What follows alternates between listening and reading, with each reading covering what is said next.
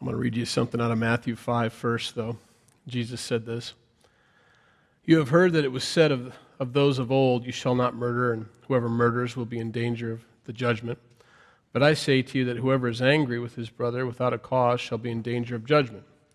And whoever says to his brother, Raca, shall be in danger of the council. But whoever says, you fool, shall be in danger of hellfire.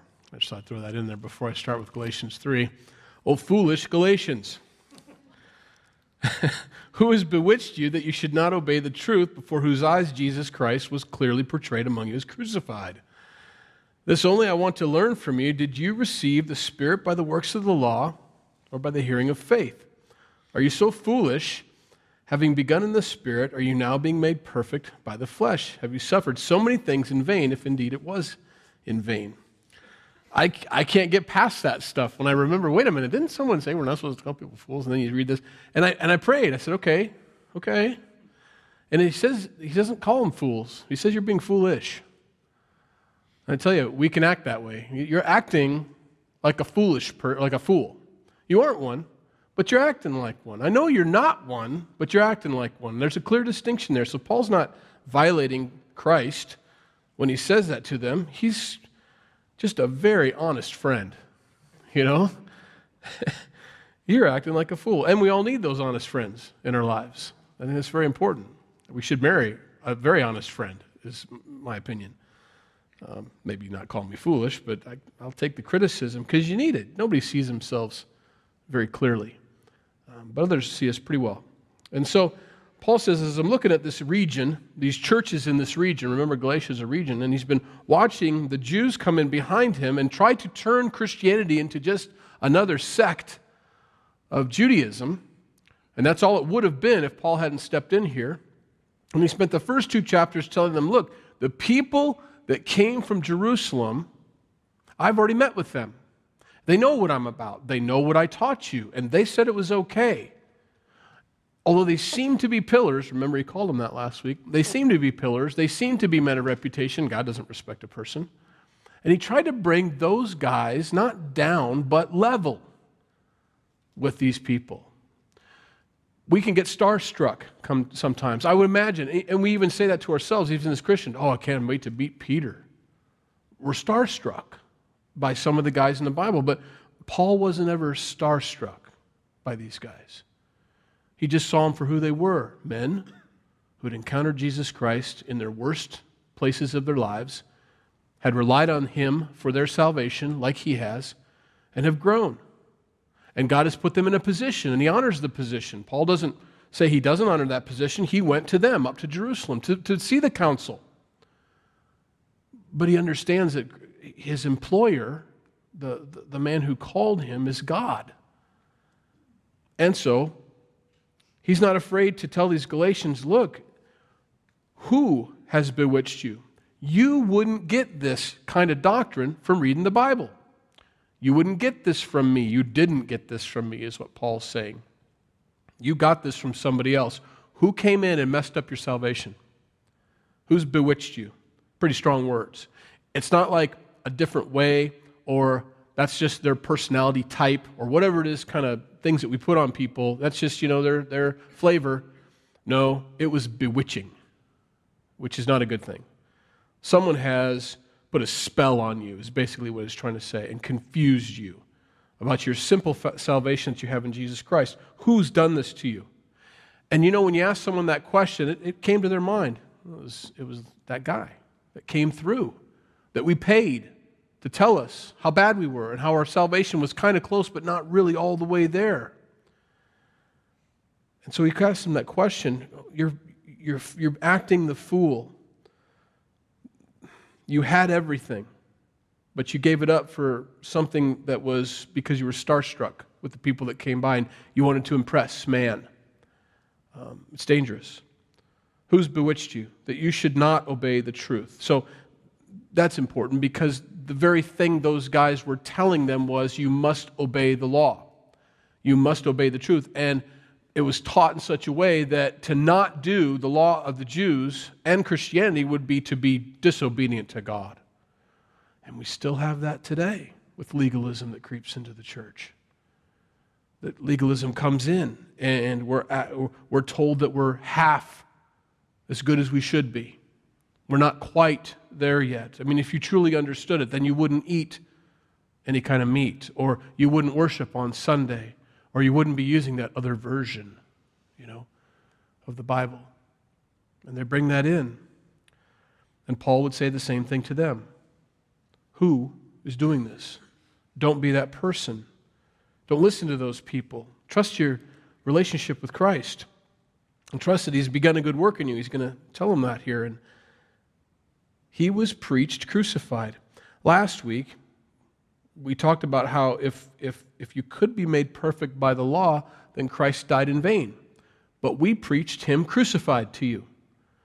Jesus had that conversation in the garden. If there's any other way, let this cup pass from me. And He went to the cross, which means the end of that conversation in the garden was there is no other way. The fact that He went to the cross proves that there was no other way. And Paul says, we taught that to you. We clearly portrayed Him as crucified.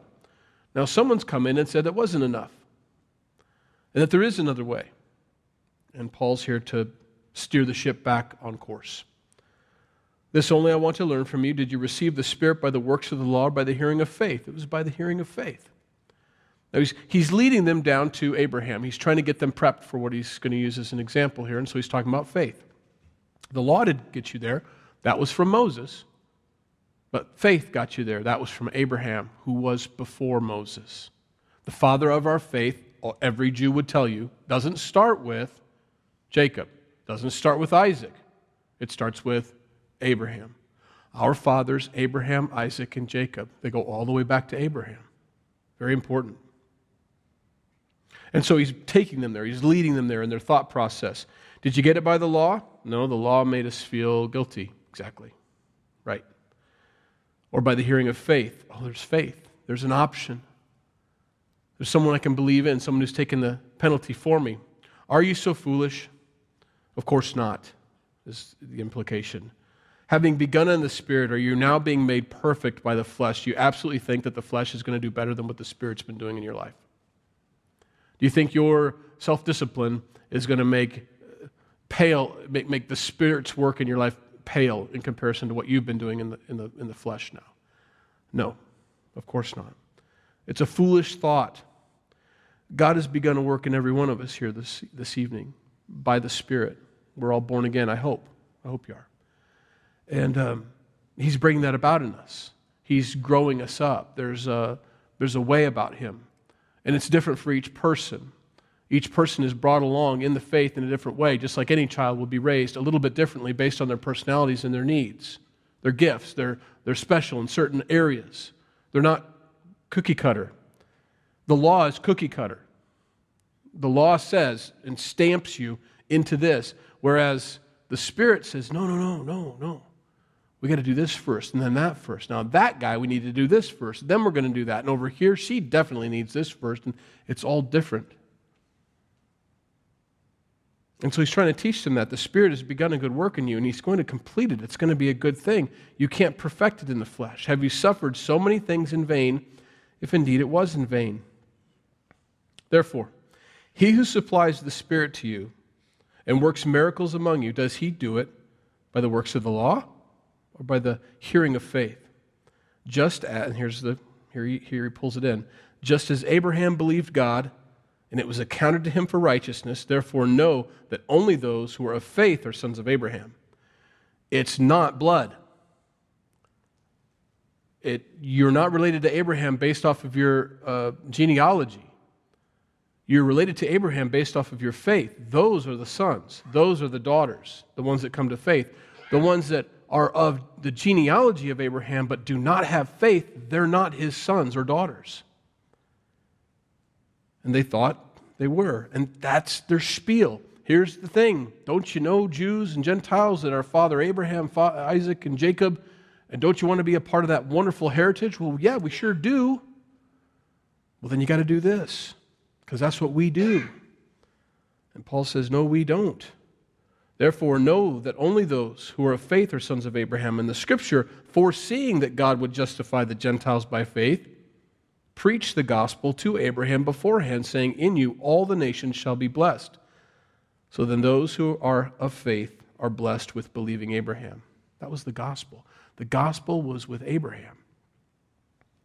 The gospel that Jesus preaches and that Paul preaches and that Peter preached and that all the guys preached is the same gospel that God preached to Abraham. It's the same good news.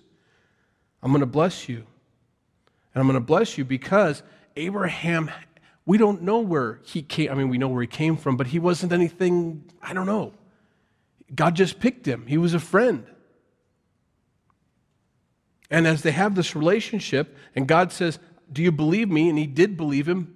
And he showed him that by taking his son Isaac on top of the hill. I want you to do this for me, Abraham. I want you to do something. I want you to take your son Isaac and take him to the hill and sacrifice. He says, okay.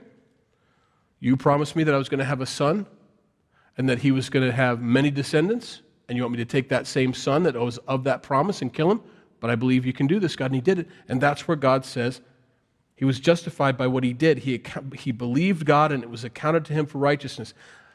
Saying you're a Christian, saying you believe in God, saying you believe the Bible, but when your actions don't line up with it, that means you're not telling the truth.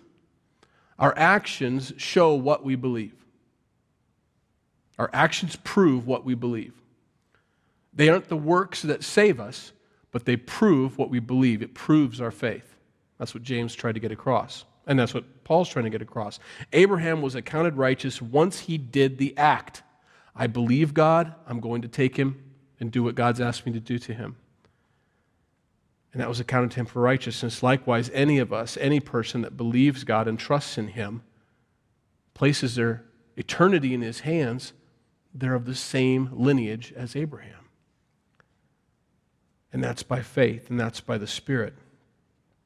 In you all the nations shall be blessed. So then, those who are of faith are blessed with believing Abraham. For as many as are of the works of the law are under the curse.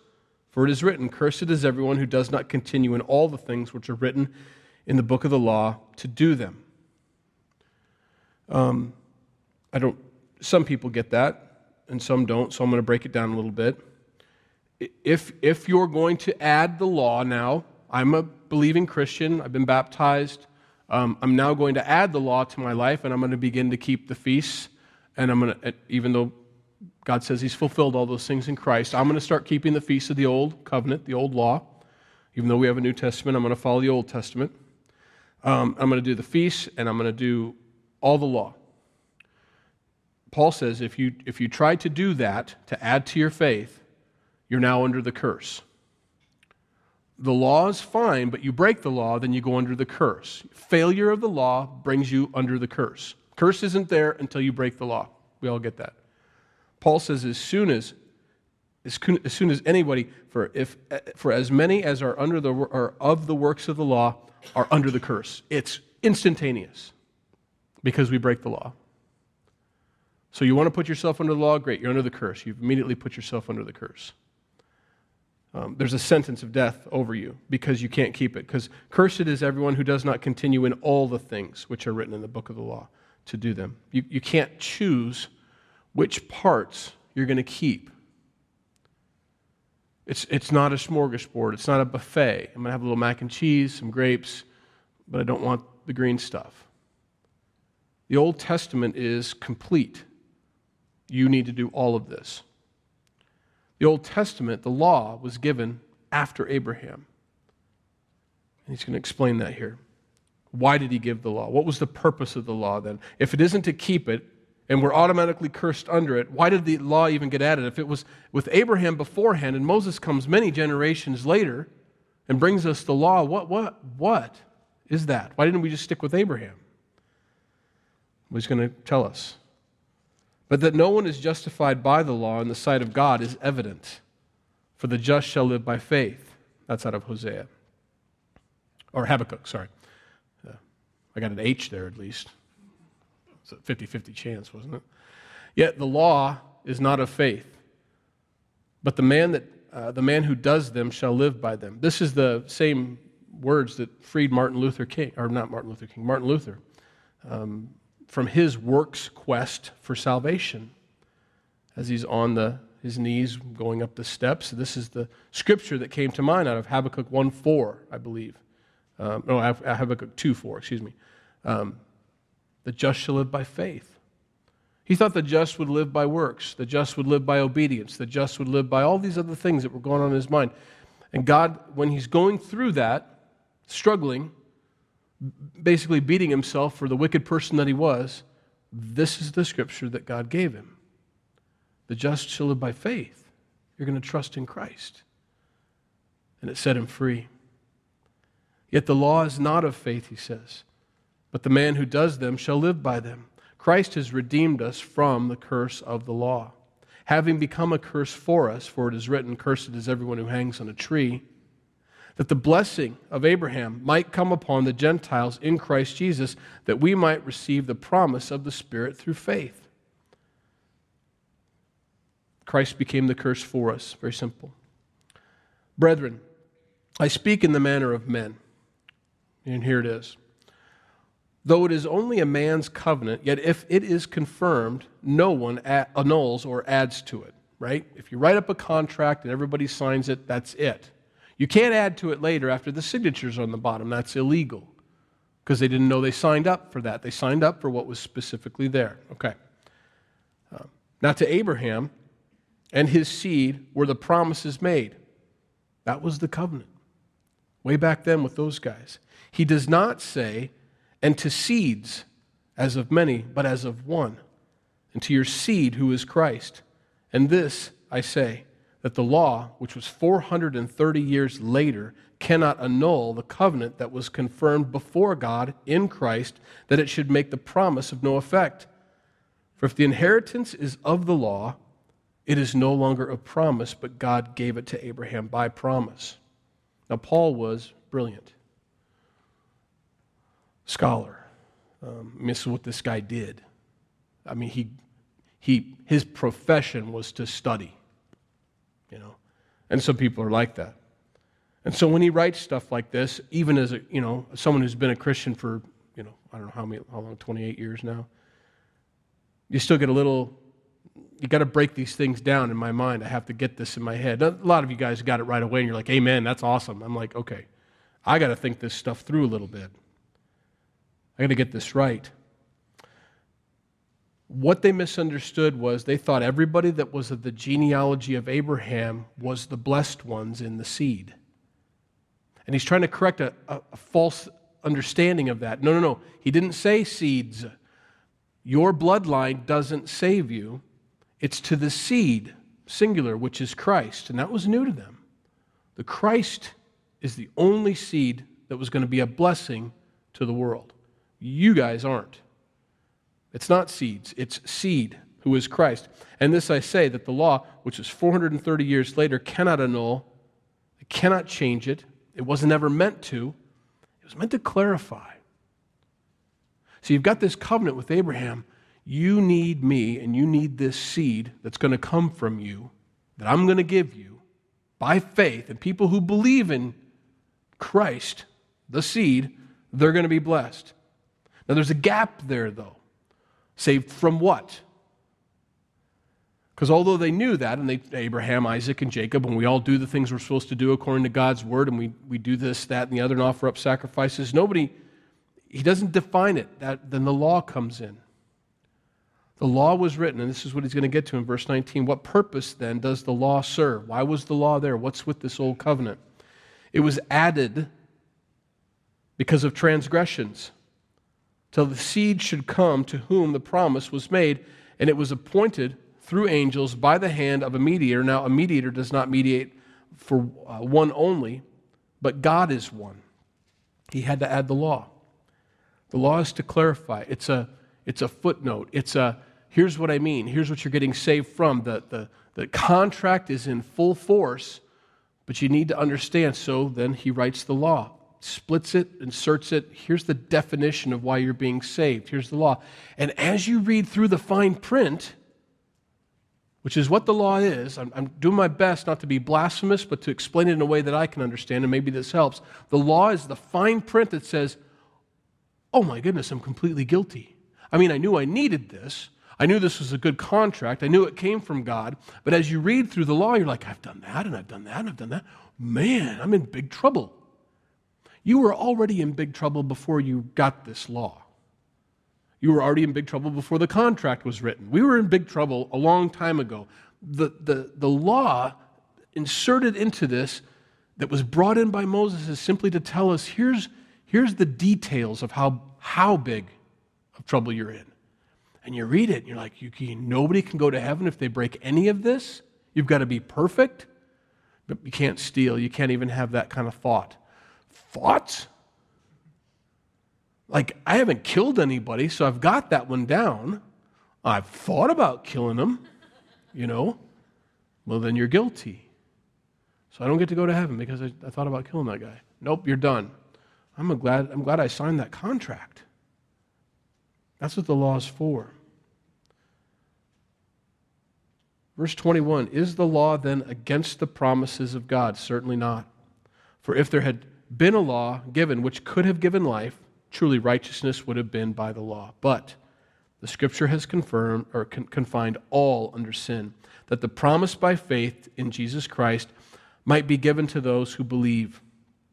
But before faith came, we were kept under guard by the law, kept for the faith which would afterward be revealed. Therefore, the law was our tutor to bring us to Christ, that we might be justified by faith. But after faith has come, we are no longer under a tutor.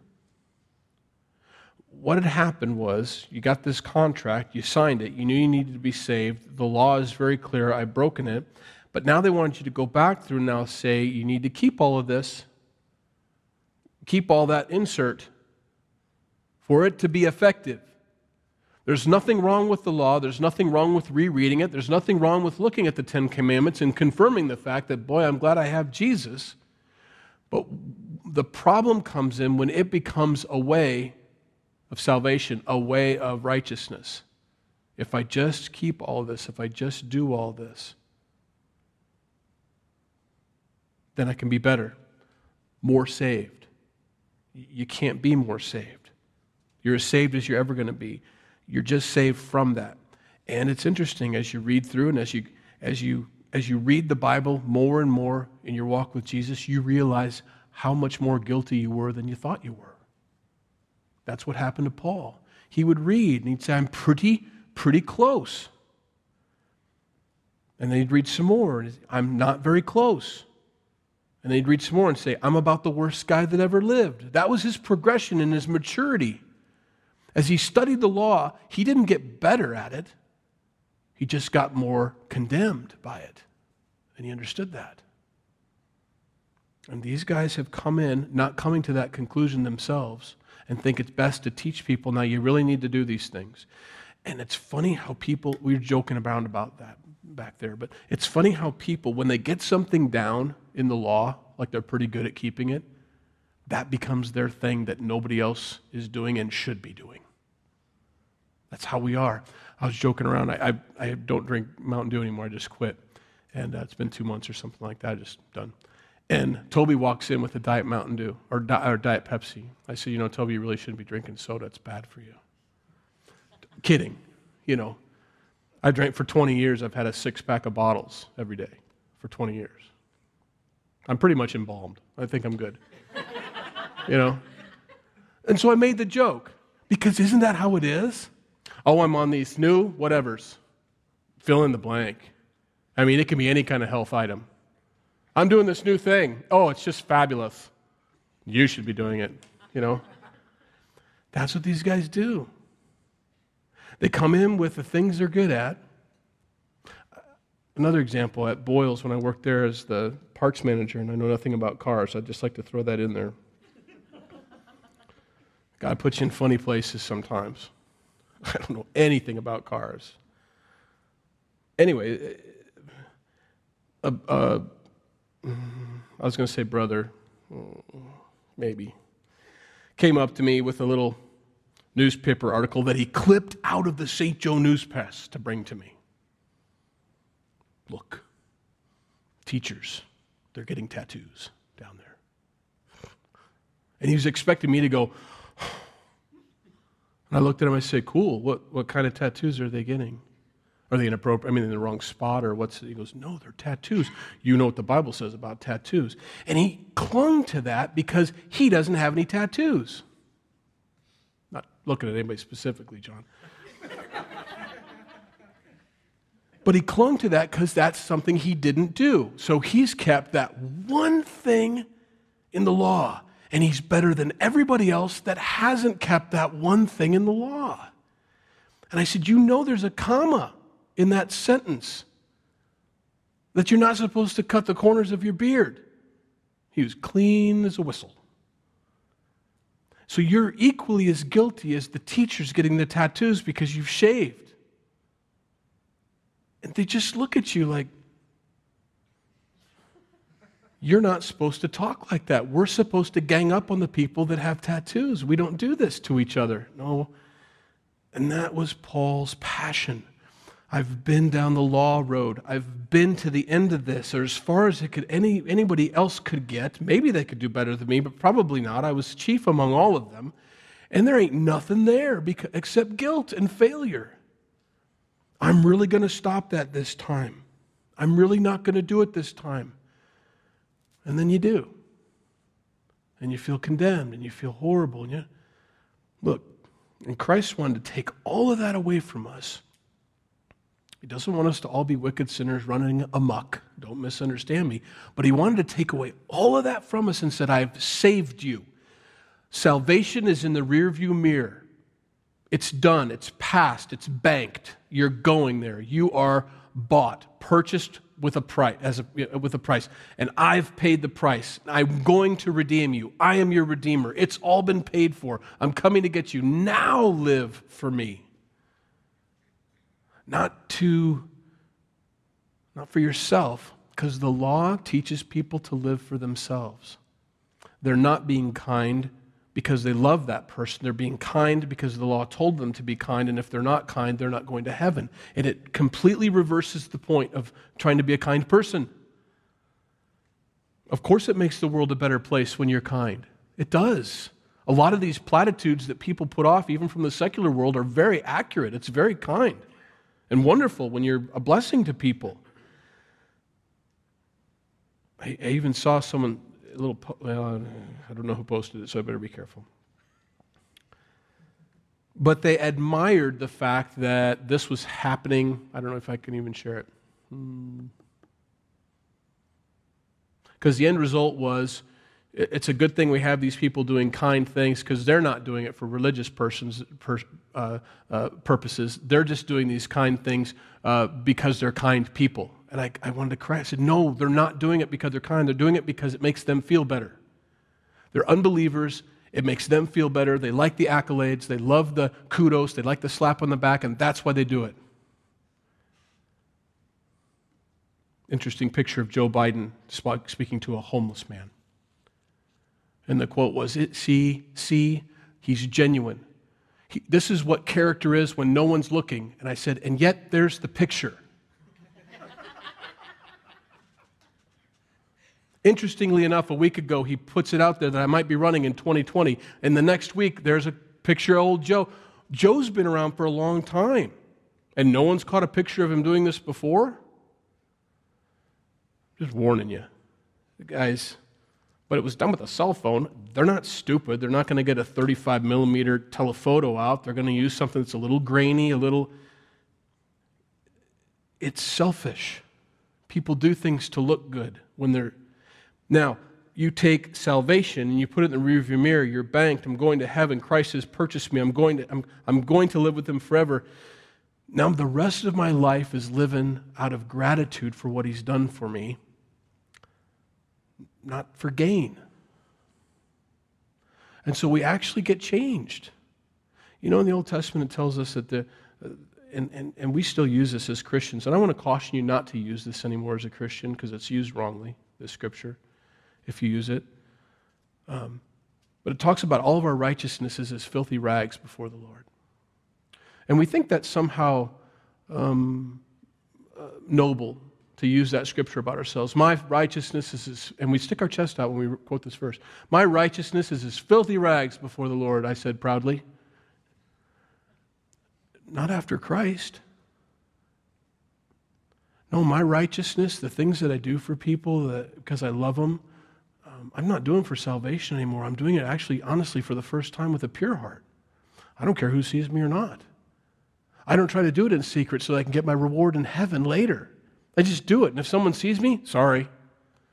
I don't care if I got anything out of that anyway. I just wanted that person to make sure they were taken care of. And I certainly wasn't going to deny them the blessing because someone might see me do it. You just start doing stuff because you love God and you love people for the first time. Paul sees a greater danger with the law than I think often we do. It's just a little this, a little that. Paul knew it would undermine everything. It's the thread that they pull and it just unravels their faith. Don't think you're going to get better by starting to obey the law. You're not more saved. You're not closer to God. If you walk in the Spirit, you will not fulfill the lusts of the flesh. In other words, if you walk with God, you're not going to sin. It's only when we're not walking with God that we sin. So, I speak in the manner of men. This seed is Christ, not your genealogy. And it comes by promise. And nothing the law did can take that away. Abraham was saved by grace. And then we got the law, and now we're back to grace. It's always been grace. I think of Jesus' birth. When Mary was pregnant, and Joseph was a little sketchy about the situation, and he was, what was he supposed to do according to the law? Should have stoned her. Well, what did he want to do, and what could he do? He's going to put her away secretly. That's a great guy. That's a great guy. Because he didn't have to. He could have put her up against the wall and told everybody about it. Because his feelings were hurt, because his pride was hurt. That tells you what kind of character Joseph had. We don't hear much about him, but that shows you his character. I was just going to put her away secretly. That guy was broken, man. My wife's pregnant, you know? And it's not my child. I'm just going to put her away quietly, secretly. That shows grace. That shows mercy. Jesus, when the woman was caught in adultery and brought in the middle, and they were supposed to stone her, and they didn't. There was grace. There was mercy there. Interesting. We have that capability. We've been given that option to do that for people. He wants us to be that way, gracious and merciful. Now, verse 19, what purpose then does the law serve? It was added because of transgressions. Till the seed, I know I've read this, but let me go over it again. Till the seed should come to whom the promise was made, and it was appointed through angels, not by the hand of a mediator. In other words, this came from God. Now, the mediator does not mediate for one only, but God is one. Is the law then against the promises of God? Certainly not. For if there had been a law given which could have given life, truly righteousness would have been by the law. But the Scripture has confined all under sin, that the promise by faith in Jesus Christ might be given to those who believe. Anybody that believes in Jesus is now a child of Abraham. It's done. There's nothing more to do but believe. But before faith came, we were kept under guard by the law. In other words, until Christ came, the law was there. That's important because now that Christ is here, I mean, obviously, then the law isn't what keeps us anymore. And yet we still go back to it, or we still try to bring it in. The law is still the tutor. The law is still the one. That's before faith. We were kept under guard by the law. Kept for the faith. Kept for it. Which would afterward be revealed. Therefore, the law was our tutor to bring us to Christ, that we might be justified by faith. But after faith has come, we are no longer under a tutor. The law brings us. We have to come to Christ guilty for it to work, for it to be understood.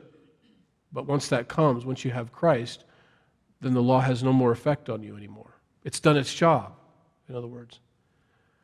The word tutor is kind of a funny word there. It actually means, if you read there in your center column reference, it says, in a household, the guardian responsible for the care and discipline of the children, like a nanny, basically. Not necessarily the teacher, but would be the one that takes them to the teacher, gets them to school on time, makes sure that they made it there with all their books, kind of thing. And so the law is there to bring us to Christ, who is the teacher. The law isn't the teacher. The law brings us to the teacher, brings us to Christ. What's the difference? Well, the difference is the law tells us all the things that you do wrong. Christ tells us what we're supposed to do. It's so different. It's so different when you come in contact with a teacher that understands you're not getting it and finds a different way to tell you other than louder and more often. That's so frustrating. It was frustrating for me. I'm a difficult student. I don't learn like other people do. I have a very difficult time comprehending things. When you tell me something and it's a long, long sentence, I stopped about halfway through hearing you. I don't know what it is. And you have to tell me again or just start with part B, because that's where I dropped off. And God knows that about me. And so God comes at me in different ways, and that's probably where my teaching style comes from. I teach differently than a lot of people do, because I learn differently than other people do. He's a very good teacher for me to actually go out and live it. There's academics out there. There is brilliant theologians out there that can just wonderful, wonderful guys. And some of them I understand. Most of them I don't. But when it comes to me, he knows how to teach me. And he knows how to teach you. He knows exactly your learning style. He knows what you need to hear, when you need to hear it, how you need to hear it. He knows when to be firm with you. He knows when not to be firm with you. I don't know how to do that with you. I'm not very good at that. I don't understand why you can't get it through your thick skull. That's when I've got the end of my teaching, What is wrong with you, But God doesn't, he's not like that. He takes us through different things, through different experiences, through different ways to teach the truth of his word. That never changes. But how he gets it into us. And so the law brings us to a place where I'm not good by myself. I'm not going to heaven by myself. I need Christ. I need a Savior. And once we come to the Savior, the teacher, he begins to do a work in us that he will be faithful to complete. And he's doing that tonight. This is one more step. This is not a wasted night for anybody tonight. This is one more step closer. This is a little bit more intimate with God now. He got one little thing further along than you were before you came in here, just by his word alone and by his Spirit. Verse 26, and we'll finish up here. For you are all sons of God through faith in Christ Jesus. I think that's what bothered Paul the most. At the beginning when he says, who bewitched you? Who put fear in you? Who put doubt in you? I don't know what other words he could have used, but it was all kind of encompassed in that one word, bewitched. Who messed up your faith? And so in verse 26 is very important for a teacher, a father of these people. For you are all sons of God through faith in Christ Jesus. You are. So encouraging to hear, because they hadn't heard that in a long time till they read this letter. They were going a whole nother route. I sure hope I am. I don't know if I am, but I sure want to be. And Paul simply says, no, you are. Through faith in Christ, you are as son-ish as you're going to be. You're as daughter-ish as you're ever going to be. You don't get any more related to God than you already are through Christ. It doesn't get any better than this. For as many of you as were baptized into Christ have put on Christ. There is neither Jew nor Greek. There's neither slave nor free. There's neither male nor female. For you are all one in Christ Jesus.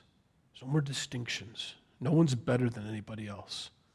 Men aren't better than women. Women aren't better than men. Jews aren't better than Greeks. Greeks aren't better than Jews. Slaves aren't better than free. That's the one I'd probably raise a hand over. Well, being a slave isn't great. No, but you're not any closer to Christ or any further away from Christ. In other words, the free man over there isn't closer to God than the slave is. We understand that. Paul just cut through so many barriers. Talk about an equalizer. Talk about an equal rights movement. Equal rights not for a specific group, but equal rights. You have sonship. You have daughtership in God. It's amazing what he's done. And Paul wanted them to firmly understand that, to be rooted in that, to be grounded in that. And if you are Christ, then you are Abraham's seed and heirs according to the promise. Just takes them back to Abraham. I love it. Paul has such a heart for these people, he wasn't afraid to call them foolish. Now we know it was a term of endearment. Why are you being foolish? It's foolish to go back to the law. It's foolhardy to go back to listen to those guys. Stay where you are. You are complete in him. And that's where we'll close. Let's pray. Lord, we thank you for Paul and his heart, his love for you, his love for the people that you gave him. He was unrelenting on making sure that they understood their position with you. Anybody that came in and tried to teach them that they were less than what you had made them, he stood up to them. Whether that was Peter, or whether that was Barnabas, or James even, or these guys that came into the Galatian churches and began to teach them that they were less because they weren't Jews first. And he shuts them all down. God, what a great heart. A man who truly understood you. And I'm not praising him, but I am praising the work you did in him. And we pray for the same work in our hearts. That these things would be that important to us as they were to Paul, as they are to you. That we would stay so solid, so grounded in our relationship with you as a son or as a daughter. Good, bad, or ugly, no matter what kind of day we are, or day we had with you. Good son, good daughter, bad daughter, we're still related. And you love us, and you teach us, and you help us, and you give us grace and mercy. We thank you for that. Help us to teach that same gospel that Abraham heard from you to those around us. The same gospel that Jesus preached. The same gospel that Paul preached. Help us to be doing the same thing, that same beautiful, gracious gospel. In Jesus' name we pray. Amen.